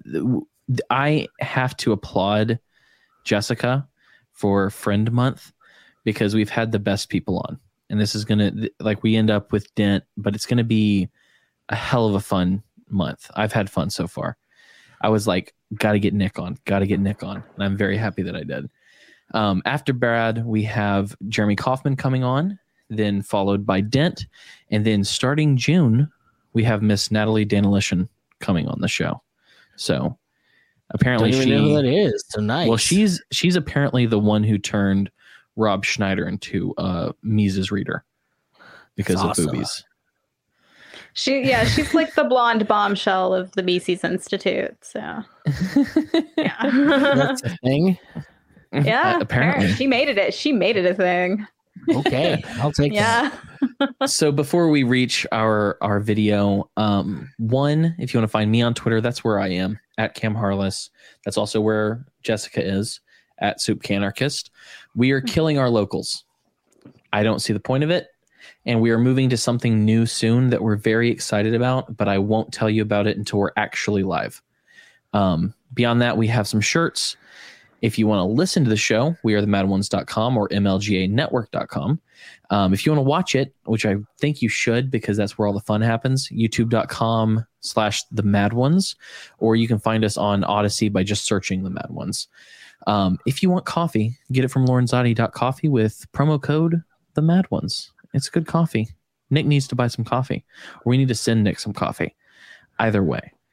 If you want some software solutions, websites, whatever, if you want me to work on some video stuff for you, go to burgetdev.net and make Ryan pay me. OPSEC Drip, the best podcast you can listen to, where a man wears a shamag, reads a newspaper, and tells you what's going on in the world. 60 seconds of your time every day. Good guy. Pilar Petrie is easily become one of my best friends on Twitter, and you should check out his short thing. If you want, I don't mean his penis. I'm sure his penis is finely sized. If you want a microphone, zenproaudio.com. Dent furnished me with this one, and I keep getting people keep telling me how good my sound is. So I'm happy with it. But with that, I have a video. It's a video from a local news channel. You may have seen this. I hope you haven't, Jessica, because you seem to not see anything that I mentioned. But it's a beautiful video of there was a crime that was committed, and the sketch artist did such a great job. If you haven't seen this is a fun one. Just in, police officers in Lancaster, Pennsylvania, were asking people to be on the lookout for a man who robbed a store. And I think we do have his description. Can we take that? Let's take his description.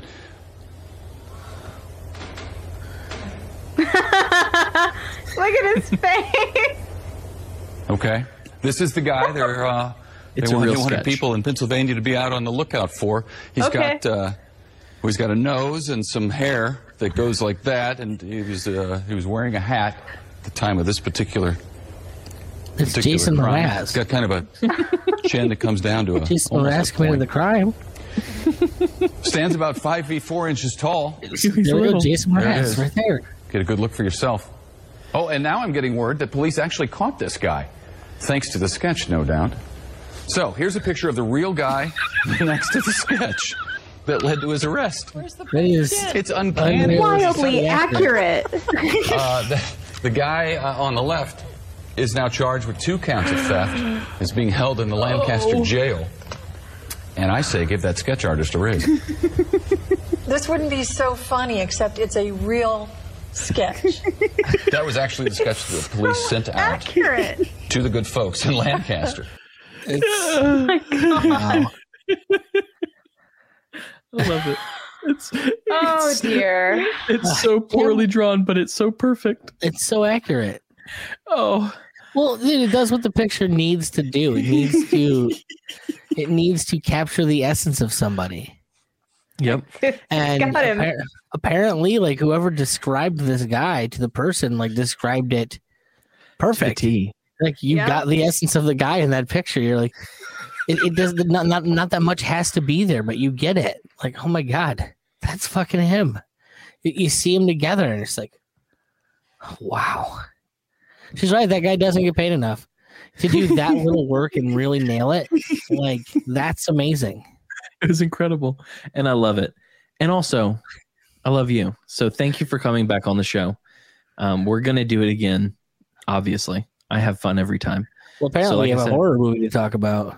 We do. Oh, by the way, you didn't say which horror movie you pick. I went on it before. I told you guys before the episode. It's a fun one. Is why I'm choosing it.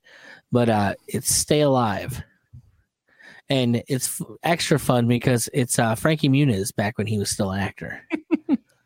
It's a 2000 era. Awesome. And if you guys want to go down a rabbit hole, go find out what happened to Frankie Muniz. Dude, that's something else. It's interesting. That's interesting. Yeah. It's a story. So, like I said, thank you for coming on the show. We love you. And we love you. Yeah. In the royalist sense. So with that, dear audience, the apple of my eye, be the glitch you want to see in Matrix.